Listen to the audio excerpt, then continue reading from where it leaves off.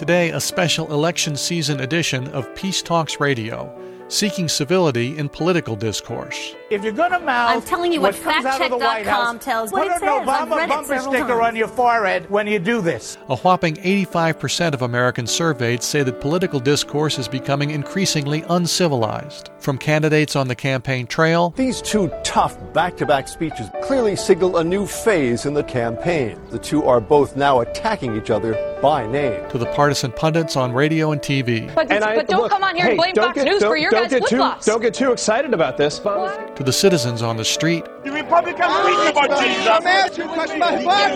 You're trying to provoke this crowd. and at the dining room tables of our homes. He said to me, "Mom, you are the most intolerant person I've ever met." What do you mean, me intolerant? We'll hear what some say are the source of the problem and some possible solutions. Seeking civility in political discourse, today from Peace Talks Radio.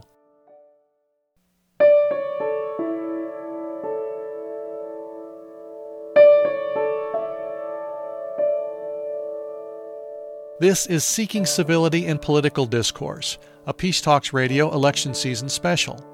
Peace Talks Radio is the series on peacemaking and nonviolent conflict resolution. And whether it's the search for inner peace or learning how to resolve conflicts we have with others, in our families, workplaces, communities, or between nations, we consider it here on Peace Talks Radio. I'm series producer Paul Ingalls, and today we revisit a topic we explored in 2004, the loss of civility in our political discourse. And we'll start with some survey results. A Weber Shandwick Powell Tate KRC research poll of 1,000 Americans in 2012 found that 80% of Americans saw political campaigns as uncivil, 85% saying that politics in general is becoming more uncivil. From the poll's website, those polled said that incivility in government is harming America's future, and that incivility prevents the country from moving forward. And this is just one of several recent surveys, which all show the same results. People find the political world uncivil. They overwhelmingly blame the politicians. About half blame the media for contributing to it. And most think it's something we're just stuck with and will get worse. When asked to define civility, respondents gravitated to the word respect and offered commentary such as, quote, treating others as you would want to be treated, and interacting with others with politeness and patience, even under difficult circumstances. Today on our program, an assessment of the degree of the problem and some ideas on how to address it from a number of different people. We'll hear from a sitting Democratic congressman, a former long-term Republican congresswoman and civility activist, both of whom actually agree on several things they think will help that you might not have thought about. We'll also talk with two media analysts who'll comment on the media's role in heightening incivility in political discourse. And later, we'll hear from a woman who's launched an online project she thinks may help things a bit by taking a kitchen table around the country. But we'll start with a story from a gentleman who remembers it all being a lot more cordial on Capitol Hill. Art Schreiber was in his late 30s when he was covering Congress in Washington, D.C. for Westinghouse Broadcasting in the 1960s, when Lyndon Johnson was in the White House. I'll give you a story that the great Everett Dirksen told me. He was a Republican senator from Illinois. And I used to love, as did several other reporters, to go to his office after work and get him to tell stories, because he was a marvelous storyteller, and he had, in my opinion, the greatest command of the English language of any politician I ever covered. And so I go to his office one afternoon. Well, I and a few other reporters went in, and we were sitting around, and the senator came in. And he used to say, "Well, what do you want to know now?" And I said, "Senator, why is it the president, Lyndon Johnson, is having so much difficulty with Vietnam when he had such confidence and success as majority leader when he was in the Senate?" He said, "Well, I'll tell you. When Lyndon was the majority leader and I was the minority leader, you know, he could have summoned me to his office any time he wanted." He said, "But my phone would ring, and he'd say, 'Ev, I got a problem and I'm coming down.' And he said, I would pull out this left-hand drawer," and he had this huge desk in his huge office, pulled out a bottle of bourbon and 2 glasses and set it on his desk. And he said pretty soon I'd hear a knock at that door back there, and I'd yell, "Come in." And Lyndon would get a big grin on his face, and he'd walk up to the desk and he'd say, "Ev, when the bottle's empty, we'll have a deal."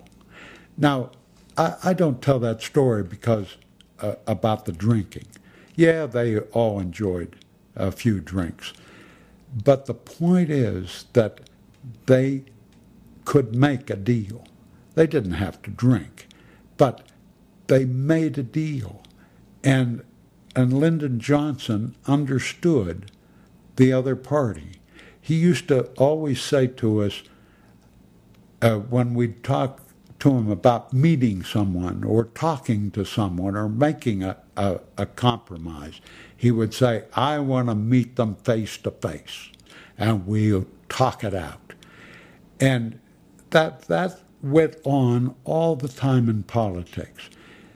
Then, as Everett Dirksen said, as president, Lyndon couldn't just pick up the phone and say, "I'm coming down." Presidents can't do that.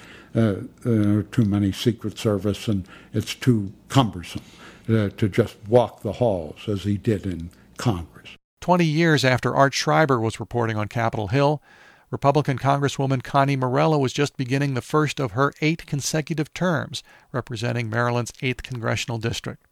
It was 1987, and this was her take on the civility between parties back then. I represented a very competitive district, and so I think that is a healthy thing, because immediately it says, reach out to the other side, work together, this is what your constituency want. Obviously, many other members of the Congresses during which time I served felt the same way. We had many examples of spirited debate. We had partisanship, but we also knew that the way to accomplish something was through compromise, respect the differences, and a belief that in order to get something done, you needed to have a strategy and a plan, and that required both sides of the aisle. So I think that was a sense that members had more than they have now. Ohio's 17th District Democrat Tim Ryan began his run in Congress the year after Connie Morello was finally defeated in a re-election bid. Here's his take on the state of political civility from when he started in 2003 up to the present. At the time, they seemed, fairly harsh and aggressive, and it was, immediately after 9/11 and the unity had kind of dissolved, and wars were being started and talked about and all of that. So I thought it was harsh, but I don't think it's anything like it is today. I mean, it seems, and it's a little further away, but it seems like the disagreements we had with George Bush were on policy matters, and today it's Barack Obama was not born in America. I want to see his birth certificate. He's lying about what religion he practices and all of these different things. So it's gone from, having a pretty heated discussion on policy to getting very, very personal. Who would have thought? I'm sure there was a lot of people who wanted to scream at George W. Bush that he was lying about, going into Iraq at the State of the Union, but no one did it. And then, as we know from a year or two ago, when Congressman Joe Wilson screamed out in the middle of the State of the Union that Barack Obama was a liar. So that's kind of the changes that have happened in the past 10 years. What's your theory about what's ramped it up so much? I think it's a lot of different things. I think it's a lot of the economic anxiety that's out there. I think always gets pushed on the back burner, and we try to blame some other things. But I really do think there's a general angst in the country of how we're going to make ends meet as a family or as a small business. And that anxiety filters out into the public debate. And, people are looking for reasons to blame or people to blame for that, the level of inequality, the food insecurity, the energy costs, healthcare costs, whatever the case may be.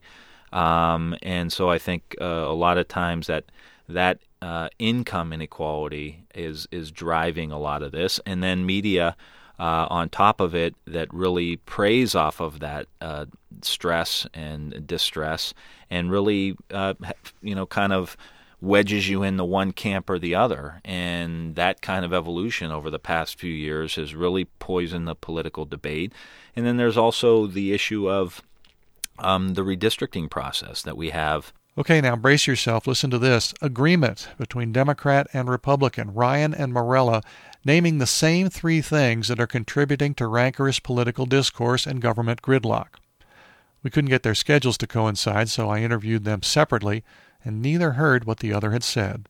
Districts have become either really, really red or really, really blue. Gerrymandering, when you leave every 10 years up to the political bodies to carve the lines that members of Congress will be looking at and will have to adhere to for a re-election, that's pretty dangerous stuff. I mean, you're putting it into the hands of those people of one particular party, whichever is the majority party, to do it.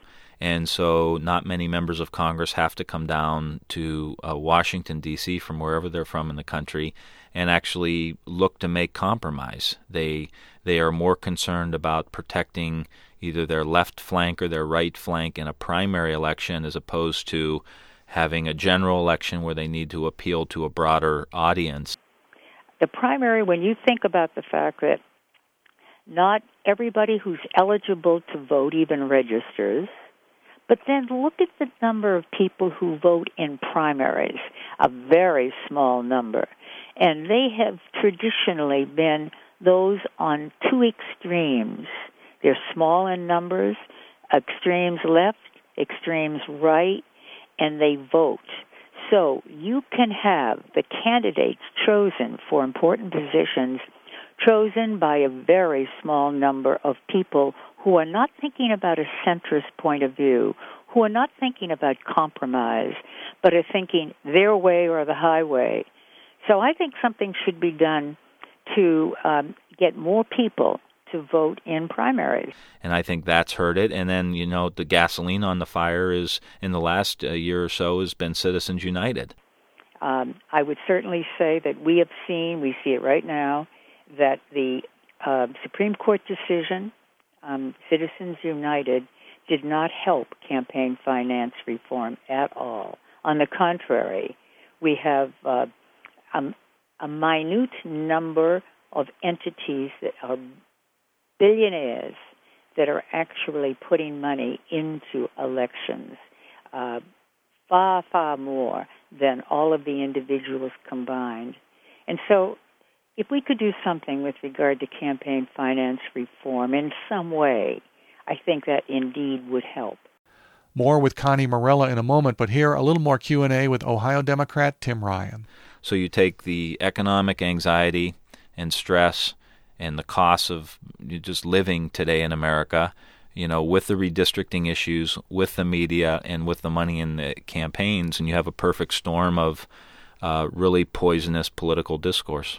Isn't compromise and negotiating across the aisle taken now as a sign of weakness in this political climate that often becomes a negative campaign ad during a campaign? Yeah, I think it is, and I think it's because the district that people are representing is so very conservative or very liberal, and so your base voters have the most power to either elect you or unelect you. And so they're the same people. For example, if you're coming out of a really hard Republican district, you come down and call Barack Obama un-American, socialist, fascist, whatever the case may be. He's not born in America. I want to see his birth certificate, all of these things. And then all of a sudden, Barack Obama has a deal that he's worked out with Speaker Boehner on, say, for example, taxes. That person can't then be seen as voting with President Obama because he just got done saying he's an illegitimate president. So how are you going to go back to your base voters and say, hey, well, I had to do what was in the best interest of the country? It becomes very, very difficult to go back to those folks after you've demonized each other. And that's why I think we really need to just tone down the rhetoric a little bit so that there's room for solving some of these problems. Would term limits help any? No, I actually think term limits would make things worse. Because you'd have a bunch of people running around here who wouldn't know what they were doing because it's so big of an operation just to figure things out. I think I'm just fundamentally against term limits too, because I think if I, as a citizen, like my congressperson and I want to be able to vote for them, and you say that person can't run anymore, then you're really disenfranchising me. So I'm fundamentally against that, but I think the core of this issue is the redistricting. How do you make headway on the redistricting issue? Well, we're doing it in Ohio now. There's a group that's putting it on the ballot for kind of what happened in California, where you have a citizens board that will redraw the congressional districts based on having to be contiguous and having to be community based and some other media markets, those kinds of things. It really would allow a more balanced approach and having citizens involved. So if the Republicans are in charge, they're not gerrymandering, and if the Democrats are in charge, they're not gerrymandering. You actually have citizens who are saying, yeah, this looks like a district that really culturally and through their media markets and the way the city and the county are have grown, this is really a district that makes sense. And it may be closer to 50-50 than 60-40 or 70-30. And I think that can end up being very helpful. So we're passing a constitutional amendment in Ohio to do that, and that can be very, very helpful. And other states, I think, need to do that as well. Ohio Democratic Congressman Tim Ryan. When Connie Morella, former Republican Congresswoman from Maryland, won her 7th re-election term by a narrow margin in the year 2000, the longtime Democratic president of the Maryland State Senate vowed to redistrict Morella right out of her seat. And sure enough, in 2002, Morella's congressional career came to an end as she was narrowly defeated by Democrat Chris Van Hollen in a redrawn district. Interestingly, during her career in Congress, Connie Morella often was characterized as a liberal Republican, voting against her party on issues like birth control, gun control, gay rights, and the environment. More now from Connie Morella on this issue of incivility in our political discourse. Compromise continues to be a dirty word, whereas it used to be the ultimate. This is how you got things done. But right now they're just thinking about their next election. A 2-year election cycle is very short. I think it should be expanded on the House side. But they're looking at their primary voters. They know who they are. They appeal to them. Those voters are not saying reach out. They're not saying look at compromise, look at what's in the best interests of our great country. So there's no attraction. They feel, oh, yeah, you can't give in. You've got to stick with it. Well, then nothing gets done. It becomes a stalemate. I would also say that another major problem is that members of Congress are going home on Thursday nights and coming back late Monday or Tuesday morning for votes. They're not moving their families to Washington. They're going back to their districts. So they have very little time to engage with their colleagues. So I would say that they are strangers to each other. They don't have opportunities to get together with their families or even with their colleagues on the other side of the aisle. You can disagree, but you can be friends. Disagreement is healthy, and if you can respect your colleague, and if you know your colleague, you've got a good chance of respecting the colleague, then you can work out the differences. So I submit that more needs to be done to get members to know each other, to respect each other, and then I think they'll be able to work better together. What ideas would you have to make that happen? I would say I think the leadership is important on both sides of the aisle. I think they could do a lot more than what they're doing. Instead of thinking about the next election and how they can make the other party look bad, the American public, I think, would like the idea that they are looking toward working out solutions. They could have briefings that are bipartisan. They could have luncheons and social engagements that are bipartisan where they show up. So therefore their members are going to show up. They could show by their own example the fact that working together is good. So members of Congress are good people.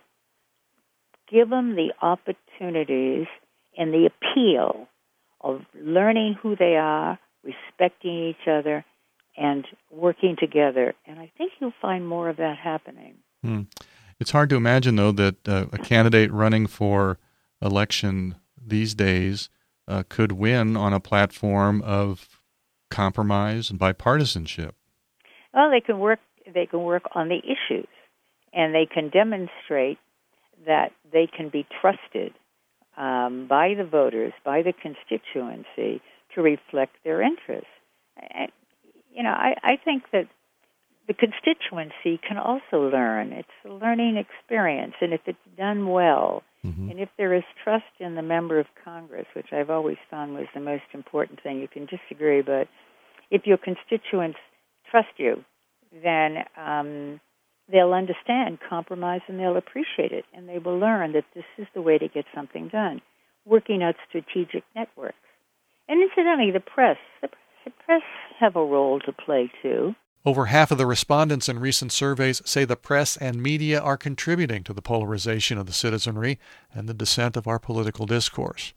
More on that from former Republican Congresswoman Connie Morella, Ohio Congressman Tim Ryan, and our other guests when our special program continues, Seeking Civility in Political Discourse, from Peace Talks Radio. More after this break.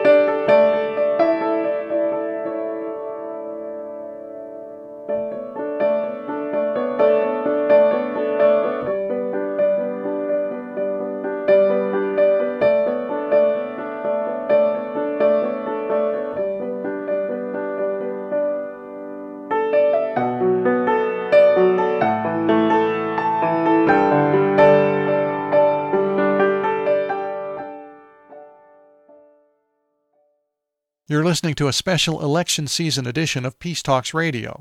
All of the programs in our series on peacemaking and nonviolent conflict resolution strategies are available to hear through our website, peacetalksradio.com. I'm series producer Paul Ingalls, and today's program is called Seeking Civility in Political Discourse. We produced a program with the same title in 2004, but most people seem to agree that the state of our political discourse has only gotten worse since then.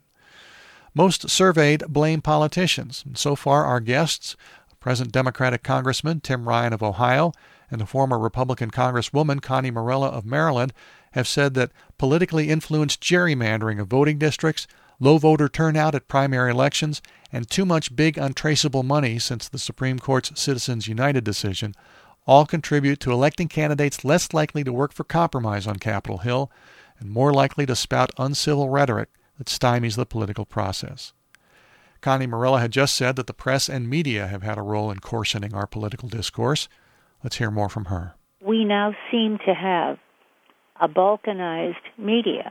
I mean, for instance, if you think liberally or very much to the left, you have your television stations, your radio stations, your newspapers, and network news that you listen to or that you're a student of or a follower of. If you are on the right, you've got your TV, you've got your radio, and you've got the news on your side. So you've got it balkanized, left or right. In addition to that, you have this social media. Not only social media, but I guess Web 2.0, where it's hard to know what is valid and what is not valid. I mean, what is the credibility of some of the blogs, some of the things that go on the Internet? Are they true or are they not? And so this is another thing that I think has added to the lack of civility in Congress. We got a lot of problems that aren't even on the table right now that need to be talked about. Ohio Democratic Congressman Tim Ryan, author of the book Mindful Nation, wherein he calls on citizens in all walks of life to consider including a meditation regimen into their daily lives to just slow down and help them cut through the noise of modern life. You know, the media has shaped itself in a way that, thinking back to, the 50s and 60s, where you had two or three major stations. Now you have a lot of them, and now you have Fox gives you one opinion, MSNBC gives you another. Never the two shall meet. But what I recommend to my constituents is watch MSNBC and watch Fox. Don't just watch one of them. And then become informed and hear what both sides are saying, and then come to a decision. What I would like to do, and again, I talked about it in A Mindful Nation, is like, how do we teach our kids to increase their level of awareness, to increase their level of attention, and to gain some insight into what they're hearing and seeing, so that they turn on a TV station and instead of just automatically downloading whatever's being given to them, they actually look at it with a critical eye. And they say, well, wait a minute, I don't know if that's true. And ask questions and be inquisitive about it. But we've got to start teaching our kids these very critical skills, not just to be good in math and science, but to be good citizens. And that's what I think is essential, because if we don't have good citizens, we're going to have bad politics. And if we have bad politics and a lack of leadership, we're going to make bad decisions for our economy, for our education system, for research, for all these other things that we need to do. I think the media continues to feed off it, because now everyone's making money off the deal. And they'll get two members of Congress to get on TV and scream at each other in the process and call it entertainment. We talk more about the media contribution to the polarization of our political discourse with media scholar Michael Carlberg, communications professor at Western Washington University, and Hakeem Bellamy, communications director for the Media Literacy Project, headquartered in Albuquerque, New Mexico, which helps do what Tim Ryan mentioned, bring critical analysis of media into classrooms. First, Michael Carlberg. The media system in this country is unique in the Western world in that we've handed the entire system over to for-profit ventures who raise most of their money through advertisements, which means the actual business model is manufacturing audience and selling them to advertisers. Within that business model, the necessity, the imperative financially, is to try and manufacture the largest and most affluent audiences possible for the minimal cost.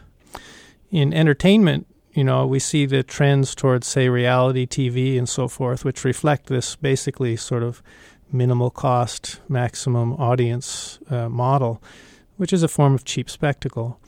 In journalism, unfortunately, it's suffering from the same sort of imperatives, not because journalists don't want to do excellent journalism, but because the media as a business sort of presses us in this direction. So, for instance, most television journalism has sort of degenerated into just sort of pundits debating from the left and the right, which creates another form of sort of cheap spectacle.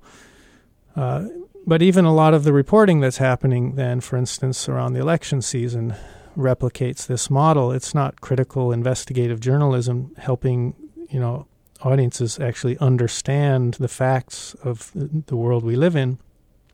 It's more putting microphones in front of politicians or their spokespeople in order to construct, again, a sort of cheap spectacle. Hakeem? The idea, moving back a couple, of this what's good business and what's good governance, right? Like there's a difference, even though it seems like the way it plays out in the current sphere is that there's not a difference, that government is about somehow minimizing, like Michael said, like minimizing resources to maximize output or labor, and that shouldn't necessarily, in our opinion, be the form of government. Yet what happens is this government starts to move more and more into a business-like sphere, which media is a business. As it starts to move into this media sphere, it starts to take on those attributes of a well-run business versus the attributes of a well-run government. So what we talk about and we see a lot in kind of media criticism and media theory is this idea as media as the fourth branch of government, which is an interesting construct, but it creates somewhat of a chicken and egg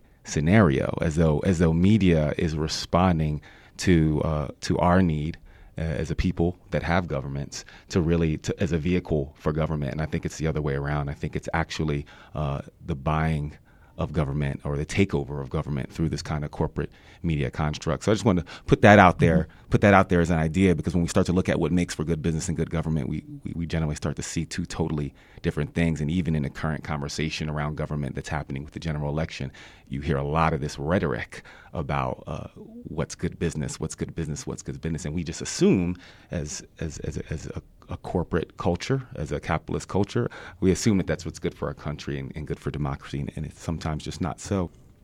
I guess the media would defend their approach by saying it works. People are watching. They enjoy it.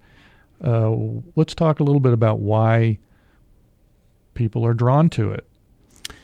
Sure. So if we think about the main ingredients of the kind of cheap spectacle I'm talking about, is basically conflict, drama, and violence. It's the equivalent of like sugar, salt, and fat in junk food. So what we have today is a sort of junk food media. And, of course, it appeals to some real appetites that human beings have, in the same way that sugar, salt, and fat appeals to appetites we developed in, millions of years of evolution that served us well up to a point. Our attentiveness to violence and conflict also served us very well in an evolutionary context. But they don't serve us well today in a complex, modern, interdependent world where governance actually requires a lot of intelligence and sort of sophisticated ability to think about issues that are complex and multifaceted. So reducing those issues down to simple oppositional binaries doesn't serve the public. It doesn't serve the processes of governance. Well, and you mentioned, quoting from your article, that partisan politics is founded on the assumption that human nature is fundamentally self-interested and competitive. It's very easy to see how the media that both of you have described target that. But evolutionary scholars would also debate whether that's a complete correct assumption, pointing out that much of our evolution shows cooperation as another aspect of human nature. Absolutely. So this is the sort of deep underlying issue. Our political system and our media system are basically founded on these sort of caricatured models of human nature that we're just selfish and aggressive animals. And all of the human sciences now are beginning to demonstrate that that's not the case. As you said, we're wired for competition and cooperation, for egoism and altruism. And which of these potentials is more fully expressed is actually a function in large part of our social environment, which includes our media environment and our political system. So we've constructed political and media systems based on this sort of one-dimensional view of human nature.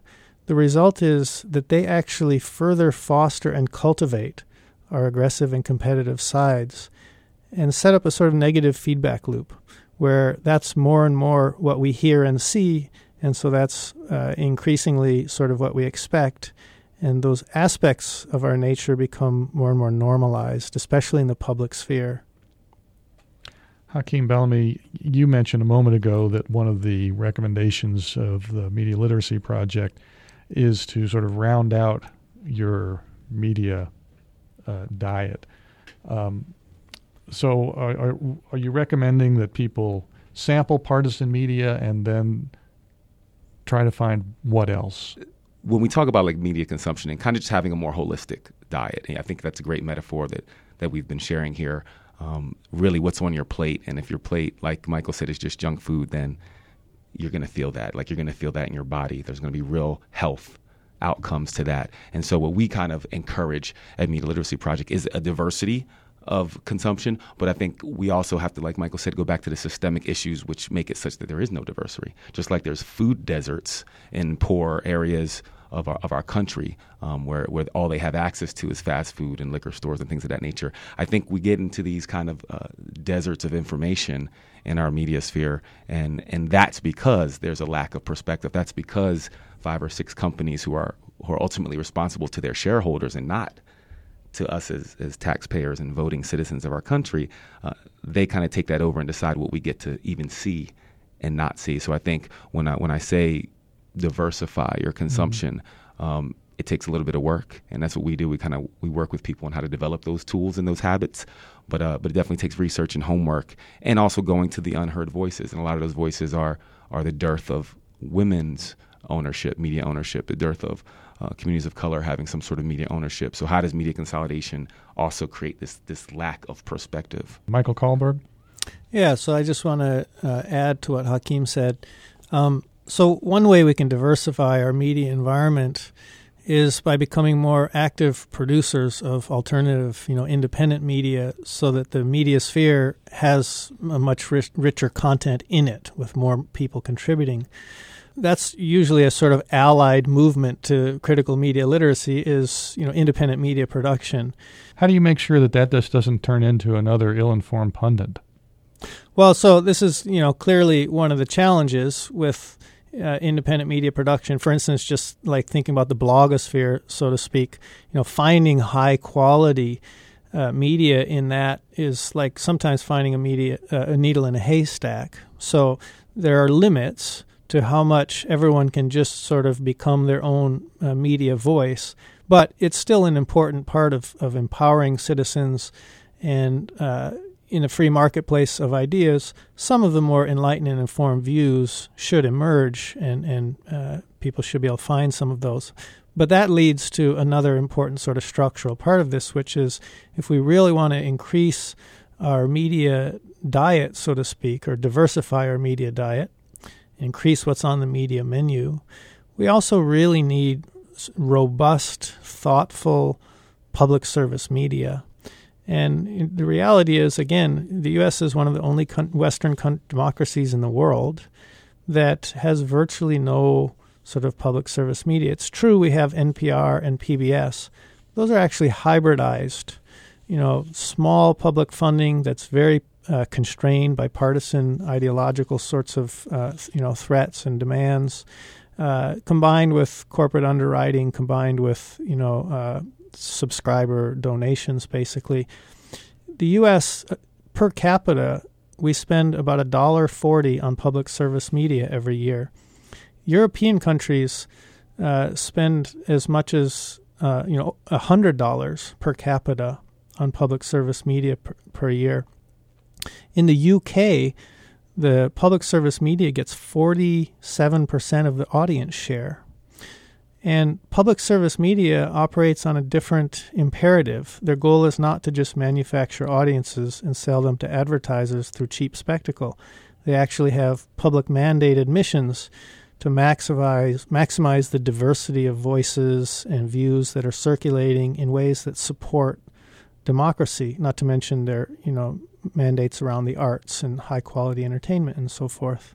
So I think we also, it helps to recognize that if we want really a healthy media sphere, we need to seriously look at public service media in this country and how to sort of rebuild that. Let's look at solutions here. And Hakeem, from a media literacy standpoint, I know media literacy is not just for young people, but there's a sharp focus on trying to get this kind of thinking into schools to allow for some critical analysis. If you're addressing a group of high school students about being wiser media consumers, elaborate a little bit more on what are the cautionary tales? What are you asking them to understand about a world where there's a Fox News that leans to the right, an MSNBC that leans to the left, and radio talk shows that are far right, far left? How do you help them understand, and what tools of thinking do you offer? Absolutely. We encourage young people especially to do kind of the age-old posture of youth, and it's to question authority. We don't want them to disrespect authority, of course, but we do want them to say when they're being told things from any kind of media outlet that you should always do your research and do your homework. And they have more tools than ever at their disposal in order to really, if they want to, receive a diversity, a multiplicity of perspectives. So a lot of times our mechanism for engaging young people is basically showing them all the tools that they have access to. And usually that interest right there will do the rest, especially when we can walk into a classroom and ask them all the pull out their iPhones and they immediately think that, to school they're going to tell us to shut them off, and we're like, no, we actually want you to play with them here, because we want you to find out ways to develop your own skills of digging. And so essentially we're trying to turn most media consumers into their own newsroom, their own reporters, their own investigative reporters, and to really kind of engage them in this idea of creating media. And that was something Michael alluded to earlier. When they see things missing in the media, things that don't represent them, and they can't find them anywhere at that point, it's like, well, are you going to fill the void? And I think that's really where we get a lot of engagement as far as our approach to media literacy education is through the creation part. And once we start showing them that they too can create messages, which is part of the education process, once we show them that they can create messages, they understand that all these other messages are just created by people as well. Also, isn't another key question asking them to ask the question, is there a bias? Absolutely. Rather than saying, what is this candidate saying in 30 seconds? What are they not saying? Like, there's a whole lot you can not say in 30 seconds if you're talking about something as complex as immigration policy, right? There's not a lot of educating you can really do in a short news piece or a campaign piece. So we first get them engaged in that. And then, of course, yes, we start talking about the techniques of persuasion that kind of becomes our roadmap for saying, this is what you can use, and is also what's used on you, by media professionals, whether they are managing a campaign or selling a product. These are the techniques, and they vary in sophistication. And what can you pull out? What can you start to see? And then we develop a whole, to use a war metaphor, we get a whole battalion, a whole army of conscientious media consumers who are then never watching TV in the same way again, because now they're watching commercials and they're like, oh, look, they're doing that. Oh, look, they're doing that. But it really creates an exercise that becomes a practice, that becomes a habit. And in that regard, we think that we're creating more informed voters. Well, I asked you at the start, Michael, to reflect on whether things have gotten any better. Let me ask you if you do see any sign of hope.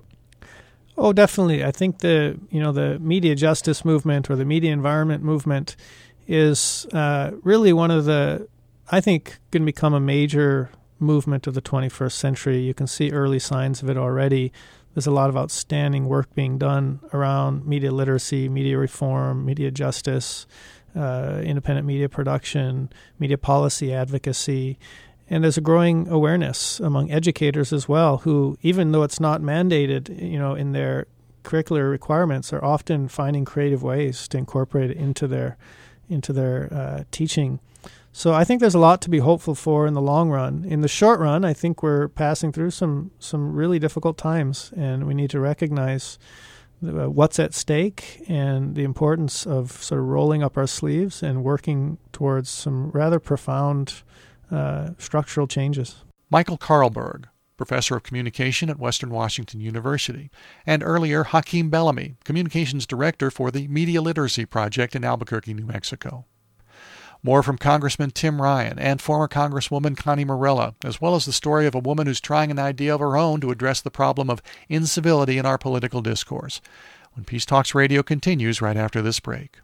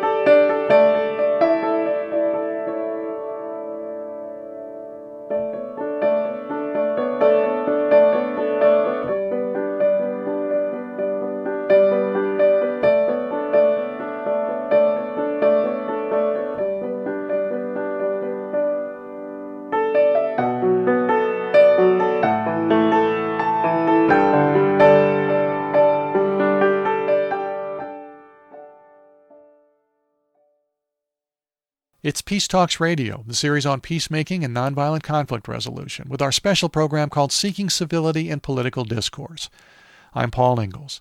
Former 8-term Republican Congresswoman Connie Morella of Maryland is devoting much of her time these days to finding solutions to the rancor in our political conversation. One of the things that I continue to think is important is to get the leadership of both parties to care about this, to know that this really will enhance the image of the parties in the minds of the people. What have you tried to do that?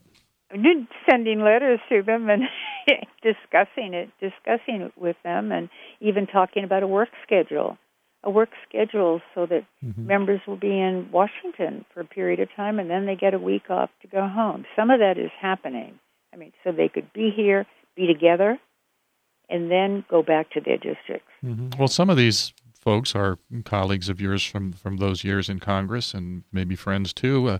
Do they seem interested in it, or are they throwing their hands up and saying it just can't happen anymore?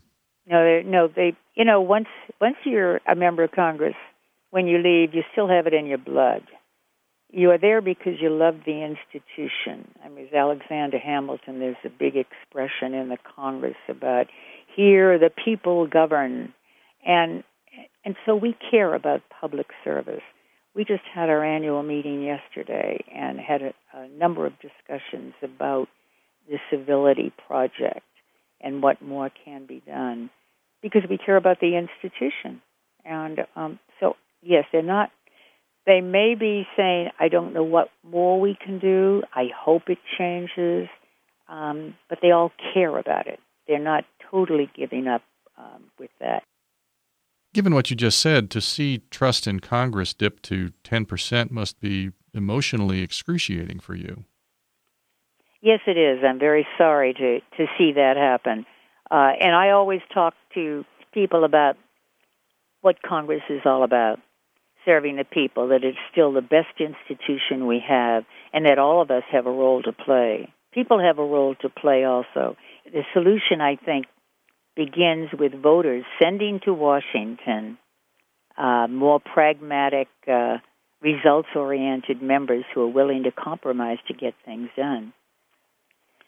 George Washington, when he was 16 years of age, he wrote down rules of civility, and one of them is one that I think is particularly appropriate. He said, every action done in company ought to be done with some sign of respect to those who are present. So I say that because if you want to look at what it means, it's that we should respect each other. If we respect each other, there's an opportunity for trust, and then there's an opportunity for working together, working out differences. If we respect each other, then civility is part of it. And I think we can get more done. So good old George Washington, when he was 16 years of age, copied down one of the best rules of civility and good behavior. Well, I'm hopeful it will change. Current Ohio Democratic Congressman Tim Ryan, author of the book Mindful Nation. You know, there's an opportunity in a momentum gathering around the country right now, and I see it when I'm on the book tour or when I go to different events around the country, in the mindfulness community, in the yoga community, of people who are really wanting to get more involved and bring a more peaceful, I think, approach to the public discourse, and recognize that they are not going to agree with their congressman or anybody 100% of the time. And so I'm really hopeful, because I've been meeting people who are really excited about how we could possibly shift the dialogue in the country to a more sane dialogue, and doing that by pushing out things like mindfulness and things like yoga, and these things that really ground people and balance their nervous systems and calm their amygdalas and allow them to be, human beings who can have disagreements without having like a lot of personal venom involved in the whole thing. So I'm hopeful in that is a country that's not too far away.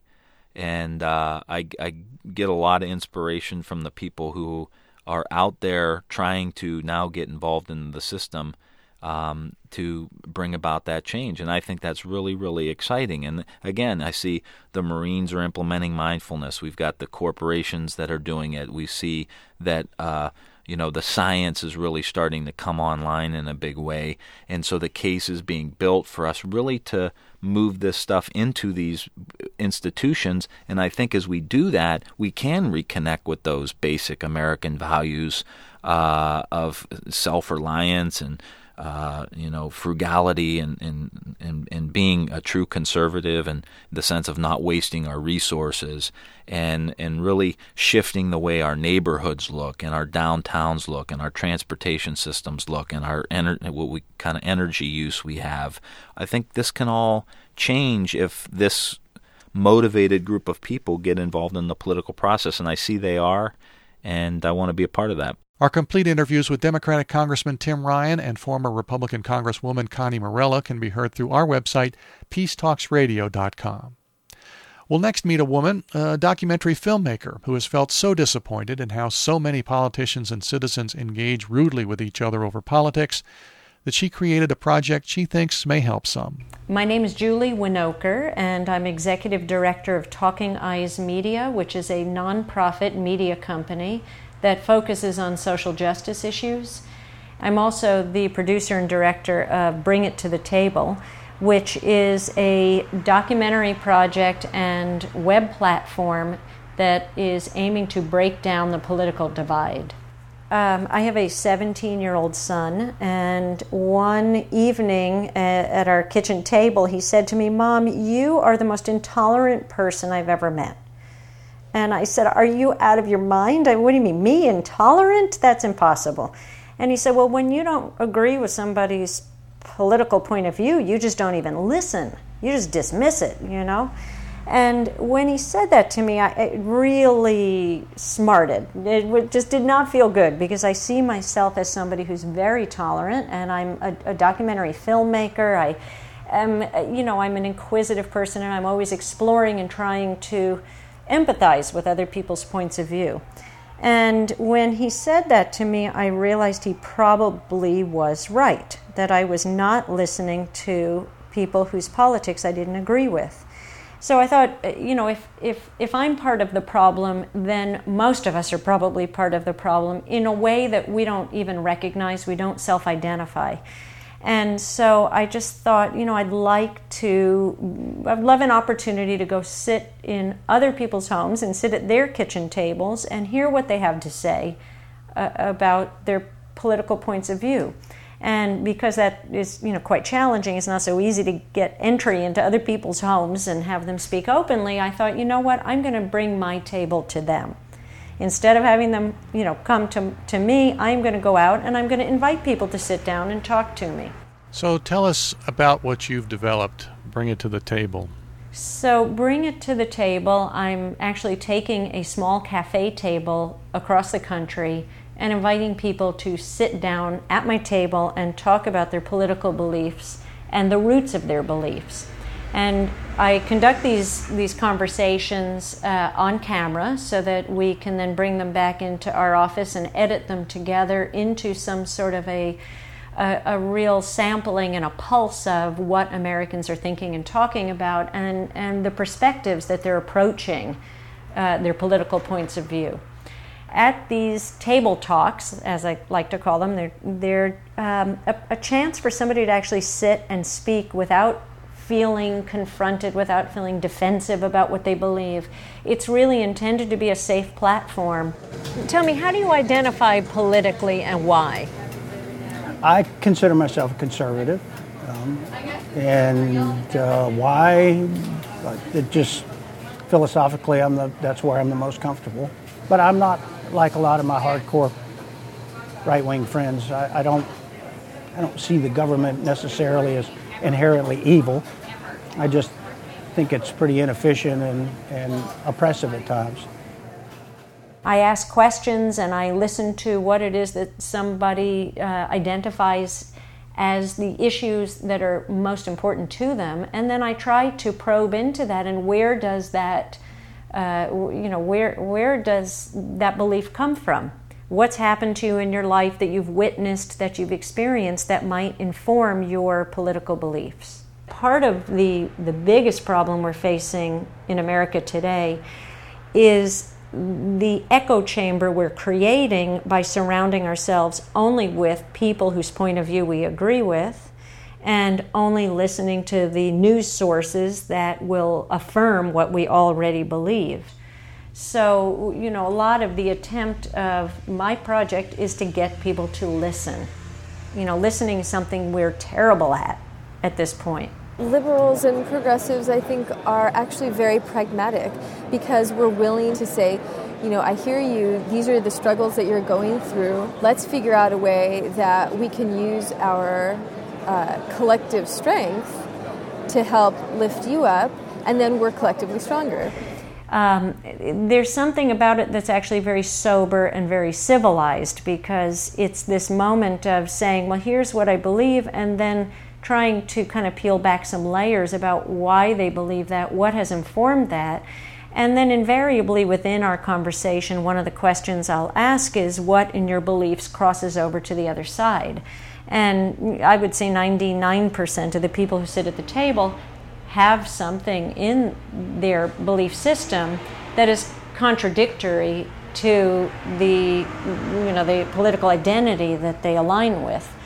And so a lot of the process of the conversation is about revealing that we have very nuanced but also conflicted beliefs.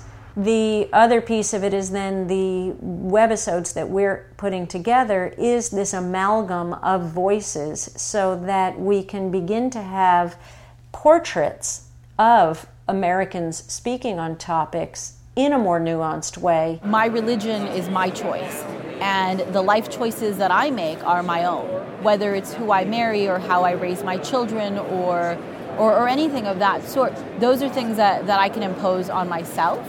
But that I have absolutely no right to impose on others. I think the strong liberal movement tends to have unrealistic goals, and that the only way to achieve those is to impose an ideal on the public that's not realistic. Simply said, conservatives believe everyone's born with equal opportunity, and the liberals think everyone should have equal outcome. So there's the real-time experience of the table. But then there's also the online experience of the table, which will be being able to watch these videos, and then on the next layer to weigh in on what's being said at the table through social media, because we'll be incorporating Facebook and Twitter as the platforms we use to have the conversation ongoing based on the questions at the table and the videos that we post. Julie Winokur, who talked with us from her offices in New Jersey. We have links to a longer interview with her and to her websites for the Bring It to the Table project on our website, peacetalksradio.com. Also, extended interviews with all our guests and other useful links on this topic of seeking civility and political discourse at our website. peacetalksradio.com is where you can hear all the episodes in our series and sign up for a free monthly newsletter or subscribe to our podcast. Importantly, it's where you can make any size contribution to Good Radio Shows Incorporated, our nonprofit media organization that produces this program independently from your public radio station. So if you think it's a good idea to preserve a slice of the media landscape for talk about peace and conflict resolution, please consider a tax-deductible donation. It really will help. All at peacetalksradio.com. Support comes from listeners like you and from the Oppenheimer Brothers Foundation and KUNM at the University of New Mexico in Albuquerque. Ali Adelman composed and performs our theme music. For co-producer of this episode, Suzanne Kreider, and all of us at Peace Talks Radio, I'm Paul Ingalls. Thanks for listening to and for supporting Peace Talks Radio.